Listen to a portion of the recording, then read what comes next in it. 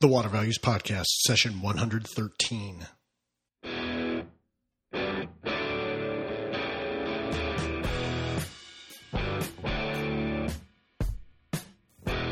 Welcome to the Water Values Podcast. This is the podcast dedicated to water utilities, resource, treatment, reuse, and all things water. Now here's your host, Dave McGimpsey.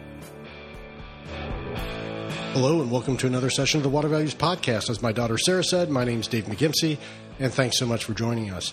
We have a great show for you today. Reese Tisdale is here for a full-length episode. Rather than just give you the snippet of Bluefield on Tap, there have been so many deals and so much activity in the water M&A market, in the business side of water. I felt it was important to dedicate not just a little 5-minute snippet to it, but to really get in and dig in on some of the issues affecting the business side of water. And so we have Reese here, who, as always, does a great job and really shares a lot of interesting talking points, key points for those of you in the industry. You ought to really hear this because, you know, Reese, as you know, if you're a longtime listener, Reese knows his stuff and does a great job on the Bluefield on Tap segments. Before we get into that, as usual, a couple housekeeping matters. We have 4 new ratings, all 5 stars. So thank you so much for those of you who've rated the podcast. I also want to thank several folks who have reviewed the podcast. The first review says, great show, 5 stars by Mark2310.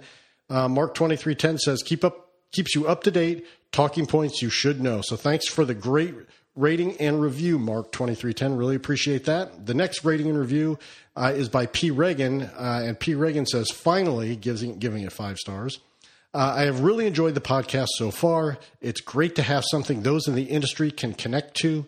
In a perfect world, there would be more bite-sized episodes sharing some more stories of success, as well as content that us water people can geek out to. So, P. Reagan, thanks for the 5-star rating. Great review. Really appreciate it.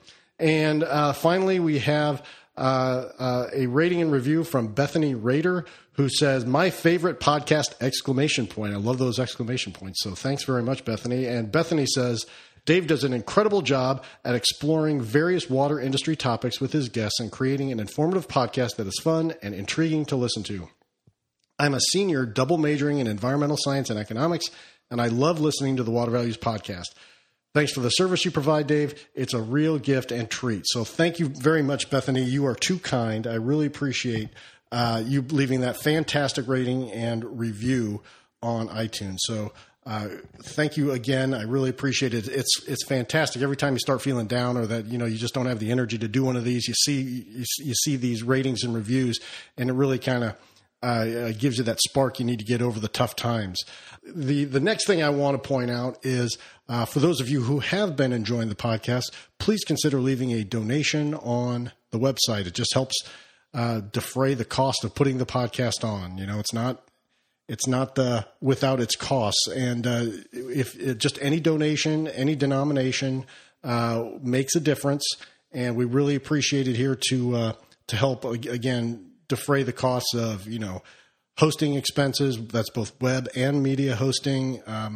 You know, all the various things that the web providers ding you for on putting the website out and getting the podcast up. Your donation helps defray those costs. So thank you very much for those of you who donated, and for those of you who donate in the future.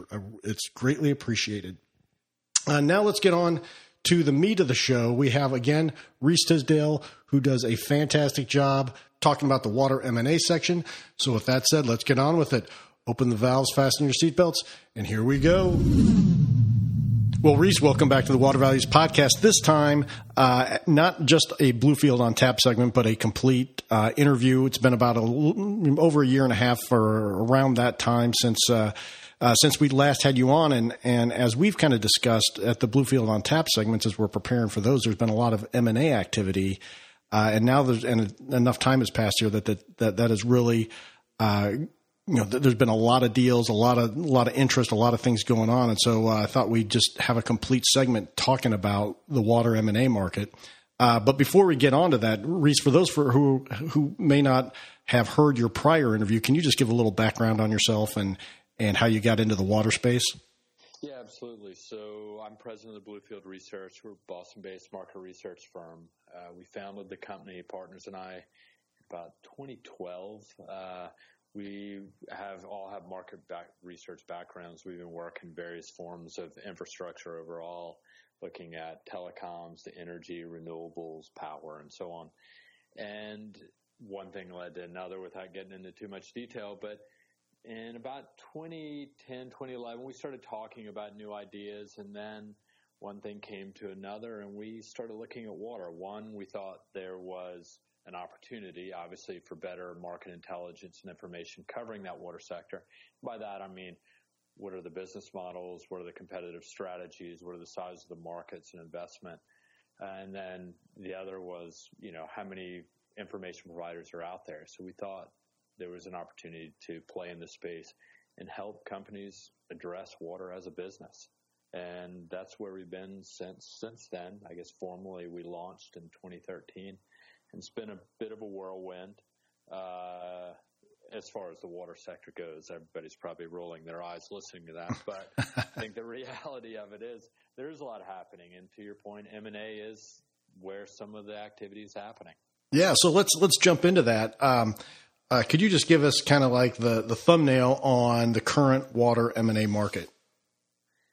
Yeah, so we've been looking at it since, over the past 3 years primarily. I mean, I think all in, we have analysts collecting data in an ongoing basis. In our data set, we've got about 1,100 transactions that have taken place within the water space. That goes beyond the past 3 years. So to put it in that time frame, beginning of 2014 to present, we've got about 640 deals that have taken place. And of those, I'd say about, I think that's totaled all in about $93 billion.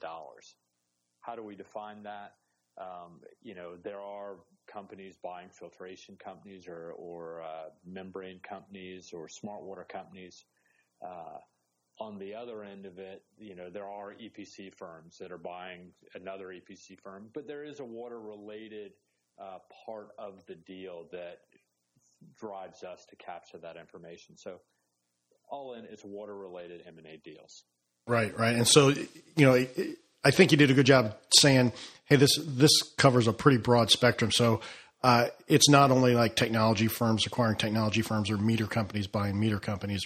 And how much do you see companies in the water sector kind of crossing over and getting into, let's say a meter company buys a pipe company or anything? Do you see any instances where those types of companies are expanding their kind of their footprint within the water sector? Yeah, I mean, and I think maybe I'll sort of even step back a little bit to say, okay, we look at it in really three primary buckets. You've got technology, equipment, services companies. You've got so that's one bucket, which is broad. We've got the investor-owned utility bucket. So that's in the U.S. where companies are buying into that space. Then we've got global utilities and acquisition of other network assets outside of the U.S. Within those three buckets, to your question, absolutely. And what we would call those are outsiders looking in. And so what we're seeing is within the technology and services companies, a good example would be Honeywell. Relatively recently, they bought Elster, which was a metering company that's, but it's metering for electricity, but also for gas, but also water as well. They're getting into that space, and they're actually more recently rumored to be looking at Evoqua. So these are a large, diversified company getting into the space, investing money. Another example on the utility side or IOU side of things would be Eversource, which is an electric power utility in the New England area, 3 states, where they recently acquired Aquarion, which was a privately held investor-owned utility owned by Macquarie. And they bought that earlier this year, which was another example of that happening. So you've got deals that are happening in that space. And then, from our end, we're helping companies figure out what the landscape looks like.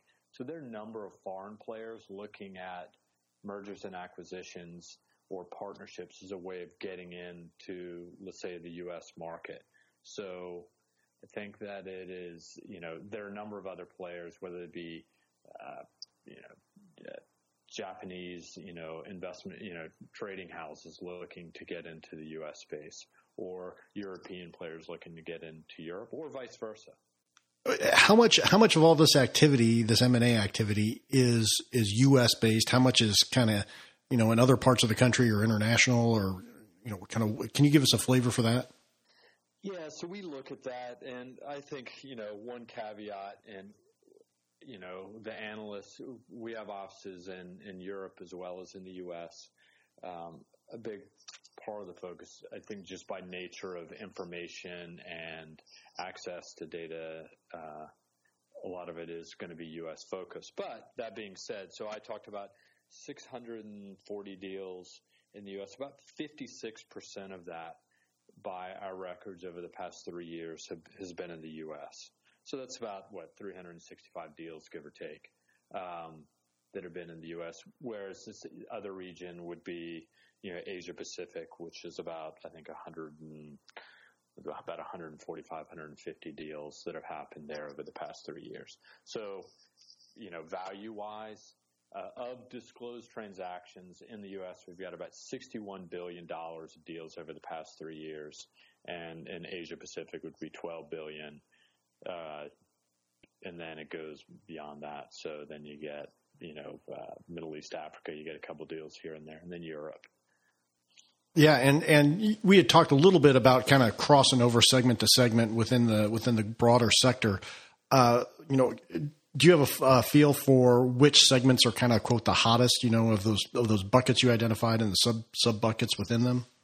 Yeah, I think given previous comments I've made on Bluefield on Tap, I think smart water, data and analytics, Internet of Things, whatever you want to call it, digital water, that's that's catching a lot of buzz. So what we're seeing in that space are, you're seeing EQT, private equity players. They've recently bought Innovyze. Xylem was another big deal that happened this past year when they bought Sensus. So you're seeing that as a big space. And I think a lot of companies on the technology and services side, even EPCs, are looking at that space. Like Tetra Tech recently acquired Indus, I believe it was a smart water or data related company, this past year. And so one reason for that is that's sort of the nature of business today, as we all know, tracking data, figuring out what's happening with customers and so forth. There are challenges to it, but at the same time, there are also higher margins. So when you're an investor, it leans more, falls more into the technology and Silicon Valley type PE multiple PEs versus what you're seeing in water. And I think it crosses over regionally. That's a big part of it as well. It can be applied both across multiple verticals, but it can be applied across boundaries or geographic boundaries. Yeah, and you had mentioned the Eversource transaction. That one interests me because when I first started practicing law around 20 years ago or so, it seemed that there was a movement, like DQE was buying up investor-owned utilities. I know NiSource had bought some investor-owned utilities, and I think at the time there was a thought that deregulation was coming soon, and those electric utilities wanted to essentially grow their customer base, have another market where they could sell power. And all that didn't pan out, and DQE, I think, has divested Aquasource, and NiSource has divested their water assets. Do you think that do you have any insight into what Eversource might be, what their end game here is? Is it kind of the same thing that history's shown us already once, or what are you thinking about here? I think it is. I think these are companies that are looking. I mean, in a way, Eversource is someone mentioned me is sort of cleaning up their asset base. At the same time, it lines up really well, and there are not a lot of opportunities like this. Let's be honest. I mean, this was a privately held or investor-owned utility, Aquarion, owned by private equity company firm that the timing was right, and so what it allows Eversource to do, they have their network, and their argument is, look, we can roll up these water assets. We understand the utility commission. We understand rate bases. We understand, critical infrastructure. We already have a brand name within the region, so people aren't panicking that it's some, foreign company that's come in, like has happened in the past, to acquire water assets. So they're finding synergies there to do so. At the same time, it's diversifying their portfolio a little bit. Like I said, Aquarion was already privately held, so it wasn't a municipal utility owned by these cities. So that sort of back and forth was less of an issue. Now, that being said, we are seeing other power and gas companies looking into water. They're seeing that as an opportunity. I mean, a good example is, say, EPCOR, who's actually Canadian, or Liberty Utilities. They have assets in the U.S. They're expanding their presence. I think EPCOR just acquired another small utility recently. But the point being is, once a company has a footprint in place, they've planted the flag, then they can start. It becomes a platform of sorts. Then they can start rolling up these smaller utilities because, as we all know and we've talked about 50,000 community water systems in the U.S., most of which are really small. So for a large company to come in, they need scale, and that's why Aquarion, I think, made sense for them. I think there were a number of bidders on it. I think it got down to 4 or 5 bidders at the end of the day, is what I understand. Yeah, and I know regulators and state legislatures have looked into the issue of, hey, we've got all these small utilities, some of which might be troubled. They haven't taken care of their assets, things of that nature. And so I think one of the carrots that regulators and legislatures have been using is that, hey, you might get a little extra kicker on your return, or you'll be able to rate base more than what the existing utility would typically offer you in a rate base. So let's say if they have $800,000 of quote rate base, but no one's going to take it over because it's so troubled. And if you get the opportunity to earn $1.2 million for the rate base of that utility, well, that all of a sudden that becomes a lot better deal when you're looking at it. And I'm just kind of I think you're right that these investors are onto something there. Where that carrot is used, they are seeing now that the returns might be worth it now. Yeah, I think you're exactly right, and I agree. And I think there is this broader discussion that, I'm thinking in this case about the U.S. that, look, infrastructure. There are problems with our existing infrastructure. People are recognizing it as an issue, whether it be Flint, Michigan, California drought. You're getting these, large storm events that are upending our infrastructure, forcing people to think about how are we going to pay for all of this going forward. And there is a lot of private money out there. The government, is a primary source of funding, municipal, local, and municipal, as to some extent federal government through state revolving funds. There's money out there from them and the rate base, but there's significant strides that need to be made. And this private capital sitting out there through, whether it be power companies or gas companies or just private equity themselves and infrastructure funds, they look at the water sector and say, there's an opportunity here. There's investment needs to be made, and it's a sector that needs money.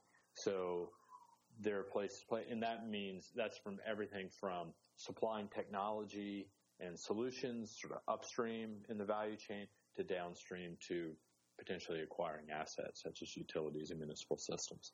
Right now. You've kind of talked and mentioned a number of deals that have gone on. Which of the deals that we've talked about or haven't talked about, which deals kind of stand out to you as noteworthy deals that might indicate trends or some other interesting nugget of information for folks in the market? Yeah, I think, well, one, we talked about Eversource, so we can set that aside. I think that is an interesting one. The other one that everybody's going to get excited about is significant was Suez buying GE Water. I think that's more reflective of GE and what's happening. They seem to continue to throw assets overboard as they sort of go through their own restructuring.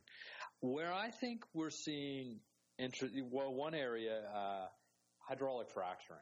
So what is interesting in that space, we've been seeing a fair amount of deal flow among midstream water companies, as we're calling them. And these are companies, private equities coming in once again, or even, E&Ps are spinning off their water management divisions to manage the processor and, from beginning to end from water supply to water disposal.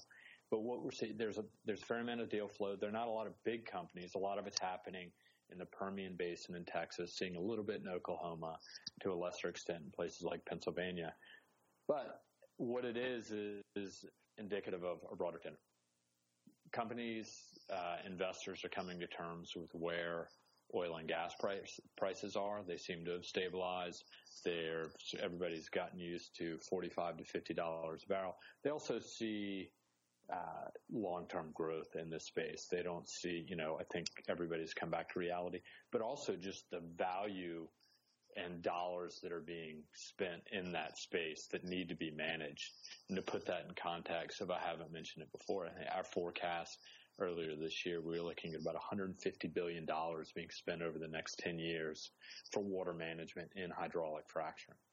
$150 billion is a fair amount of money when you compare it to things like smart water in the U.S. I mean, smart water, I think we've looked at numbers about, I want to say it's $12 billion over the next 10 years. So it's pretty substantial, and there's money in the space. You're not dealing with the municipal sector where people are fighting for scraps. But I think one other deal that happened this past year, and that was when Xylem bought Sensus. So Xylem is a pure play water company. They're bringing solutions, both equipment and solutions, to the space. What they went to Sensus, acquire their meter technology, but also the data and analytics platform. So I think at the end of the day, Xylem then becomes a more holistic, or provides a more holistic offering to municipal utilities, but as well as industry as well, where they start tying things together, where pumps are tied to a data platform and sensors are tied to a data platform. And then they can offer that to customers to say, we can bring all this together. Everything ideally runs more efficiently. Everything, you can do the analysis as you go. So we think that is a big opportunity. I think we see it as an opportunity, but also we see companies are seeing it as well. And then I think lastly, a little bit harder to track, and that's kind of the services, the engineering, procurement, construction companies. There's a lot of deal flow in that space, probably because that segment is very local in itself. So if you want to work in California, you kind of need to be in California. If you want to work in the United Kingdom, you need to be there. And so if you're not, one way to do so is through acquisition. But I think also, not to make this a shaggy dog answer, but I think the back end of that is these EPC because of what's happened in oil and gas and mining over the past 3 or 4 years, both because of a downturn, a lot of companies have struggled a bit. And so I think there have been some wounded lambs, so to speak. You talked about, the Xylem acquisition of Sensus. Are we seeing, changes in company profiles, or how is a company gonna make strategic investments and change its company profile, at least in the water sector? What are we kind of looking at in that regard? Well, I think, what companies are starting to do, the diversified companies. So that could be, I had already mentioned Honeywell, but you're also seeing companies like Cisco Systems or IBM. They're sort of looking at it from a smart cities approach. That's sort of another buzzword that we're seeing globally about cities spending more, money, but looking for ways to be more efficient and save costs, operating costs and capital costs, expenditures on things like lighting, things like power, things like communications, but also water is a big part of that. I mean, water touches a lot of these, and it uses a lot of that, it uses a lot of power. So we're seeing companies like that figuring out ways, additive to their existing portfolio of solutions. We're also seeing other companies like pipe companies, and they're figuring out ways to look for more margins. It's highly competitive. It's local. Everybody's being squeezed to some extent because it is competitive. So what they're looking to do is, find, niche positions where they can acquire someone, and it either changes their position geographically or just by technology. I mean, we're seeing ductile iron companies that are looking towards considering PVC or other plastic materials to add to their portfolio, which maybe, 10 years ago may have been unheard of or unthought of. Those are a couple different ways. And I think, like I said, the data and analytics is always, that can be honestly overlaid to anybody's business, let alone our own households. I mean, I think we're all surrounded by phones and iPads and smart thermostats. So that's eventually going to roll over into the water space as well. Right. And the deals we're talking about primarily, are they public deals or? Yeah, I think, when we look at this, I mean, I'm trying to think of the exact number, but it's basically, I want to say, of those 640 deals we're talking about, we've got about a little less than 300 have been actually disclosed with disclosed deal value, whereas the remainder are not. I think I mentioned a little while ago it was about a little over 300, 350 or so. Yeah. So with that being the case, a lot of them are small private deals. That's just what's going to happen. And that, you're seeing small deals like American Water, Aqua America. I mean, they do these tuck-in deals. They're small, but they're municipal, but they're usually, it's public information. Whereas these EPC firms, when, a large EPC acquires a small one, oftentimes it may not be. So. Right. And we've now seen that at least the New York Stock Exchange is over 23,000. What does that kind of mean for folks that are buying and selling utilities? I mean, is it seller's market, buyer's market? Where are we sitting on that spectrum here? Yeah, I think it's, and this goes back to conversations. I've been on the road for the past month or two, and quite honestly, it's a seller's market. I think partly, I think politically speaking, there's all this talk about infrastructure out of Washington, in the U.S. at least, about, where money needs to be put. Whether that actually happens or not, I have different opinions on that. But the reality being that, I think the sellers see this. They know that the vultures are circling. And I think you mentioned a little while ago on the utility side, there's 7 states that have some form of fair market value or some policy in place that enables a better deal for the municipalities, as well as the buyer to do these transactions. So whether that be in, Indiana or Missouri or Pennsylvania and New Jersey and so on. So there are policies in place that enable that. I think that in some respect there has been maybe even some frustration on the buyer side. Because also, like I said, with a lot of Wall Street money out there, private equity firms looking to get into this, it can make it competitive as well, because they're looking for specific plays also. I mean, for instance, back to the utility segment, Blackstone has a large infrastructure fund that they've recently announced. It's backed by the Saudis, or at least they're big investors in it. They're looking for deals as well, I believe. So that's, there's a lot of money out there waiting to be deployed. The question is, can they find the scale? All great stuff. And I'm just kind of thinking here, Reese, what have I missed? Have I missed anything about what we ought to talk about in terms of, what the M&A market's looking like for water? What else would you want to, what other messages would you want to impart to the listener? Yeah, I think the hardest thing about the whole market is that, there are a lot of different angles that the market is big, there's so many different angles. And so oftentimes people come to us and say, hey, we're looking at revising our strategy. We're looking at new ways to adapt to the market conditions. We think water is an opportunity. Where should we be? I mean, it's as simple as that. What should we do?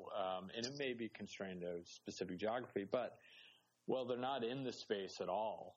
And then it's like, okay, well, you've got and I'm simplifying quite honestly, but the reality of it is like, well, you've got, the industrial sector, but even within the industrial sector, I've mentioned oil and gas, but then you've got food and beverage, you've got mining, you've got the power sector, that all have their some of them are mercurial in their own right. And then you've got the municipal sector.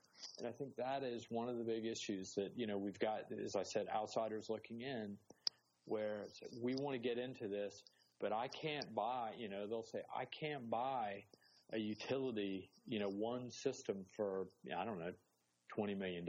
I need, they'll say, I spend $1 billion at any given time. I need something big that I can build on. And so what does that mean, is what's going to happen with Pittsburgh? Is that going to be acquired, the water utility there? Is it going to be a public-private partnership? Or is, and I think the challenge also on the utility side, when a utility oftentimes is willing to sell, that means that things probably aren't going all that well. So yeah. That's the challenge that I think a lot of companies have, is they look at it and they say, oh no, well, if I buy this, and as soon as they buy it, it's on them. So then they've got to start dealing with problems. And I think that's been a bit of a challenge. Yeah. So, I think you're right. And I think that's why regulators and state legislatures are looking to add those sweeteners for acquisitions, because they know that some of these utilities are in trouble, and they either don't have the political will to raise the rates. They don't have, for whatever reason, things haven't gone well, and they need to find someone to take over that gets the utility business and is willing to invest the capital in the system to do it. And so, I think really that's where the sweeteners come in, to help with the returns, so that those, it gives that investor an incentive to make the investment and get the utility kind of turned around. But all right, well, Reese, you've been great as always. I really appreciate when you come on, and I'm glad we had this opportunity to take a larger chunk of time to talk about these issues than we typically spend on the Bluefield on Tap segments. But I really appreciate you coming on and talking with us about the M&A markets. No, it's exciting. And like I said, we're putting out ongoing research on this, so our analysts are always tracking this. I'm happy to always talk about M&A and the deal flow, because honestly, it is changing the profile of the industry. Like I said, you've got these different companies coming from the outside looking in. You've got large industrial companies that may have a small footprint in water, even indirectly, but there's sort of taking greater stake of the market overall to provide solutions, because we think there's an opportunity. So yeah, I'm happy to always talk about this among other things, and it's been great to do it today. Good deal. Well, Reese, where can folks who want to find out more about you and Bluefield Research go to get that information? Let's see if I can do this. www.bluefieldresearch.com. Awesome. Well, again, Reese, thanks so much for coming on. Have a great Halloween, and we'll talk to you soon. All right. Thanks, Dave. Take it easy. You too. Bye. Well, I hope you enjoyed that interview with Reese Tisdale, the president of Bluefield Research. He does, as always, a great job. And for those of you who've listened for a while and heard a lot of Bluefield on Tap segments, he knows the water industry. And so he does just an absolutely fantastic job. And I've really appreciated the friendship that we've kind of created over the last year and a half or so. He's just a good guy. I hope that comes through on these interviews, but he's fantastic. So if you have any questions or comments about the show, please leave those on the show notes. You can find the show notes for this episode at thewatervalues.com/pod113. That's thewatervalues.com/pod113. You can tweet about the show using the hashtag watervalues. You can tweet at me at my Twitter handle, which is at DTM1993. And if you want to email me, my email is david@thewatervalues.com. That's david@thewatervalues.com. Shoot me an email. Let me know what's on your mind. If you have topics or guests that you think would be interesting to those in the water sector, I'd love to hear your ideas because I'm always looking for great content that we can push out to the water sector here. Well, that brings us to the end of the show.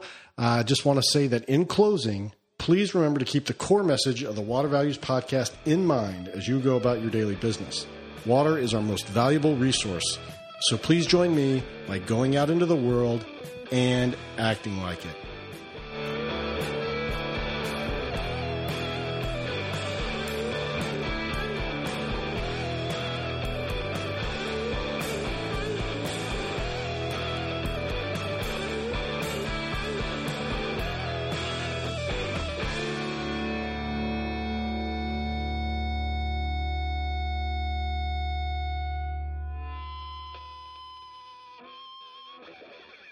You've been listening to the Water Values Podcast. Thank you for spending some of your day with my dad and me.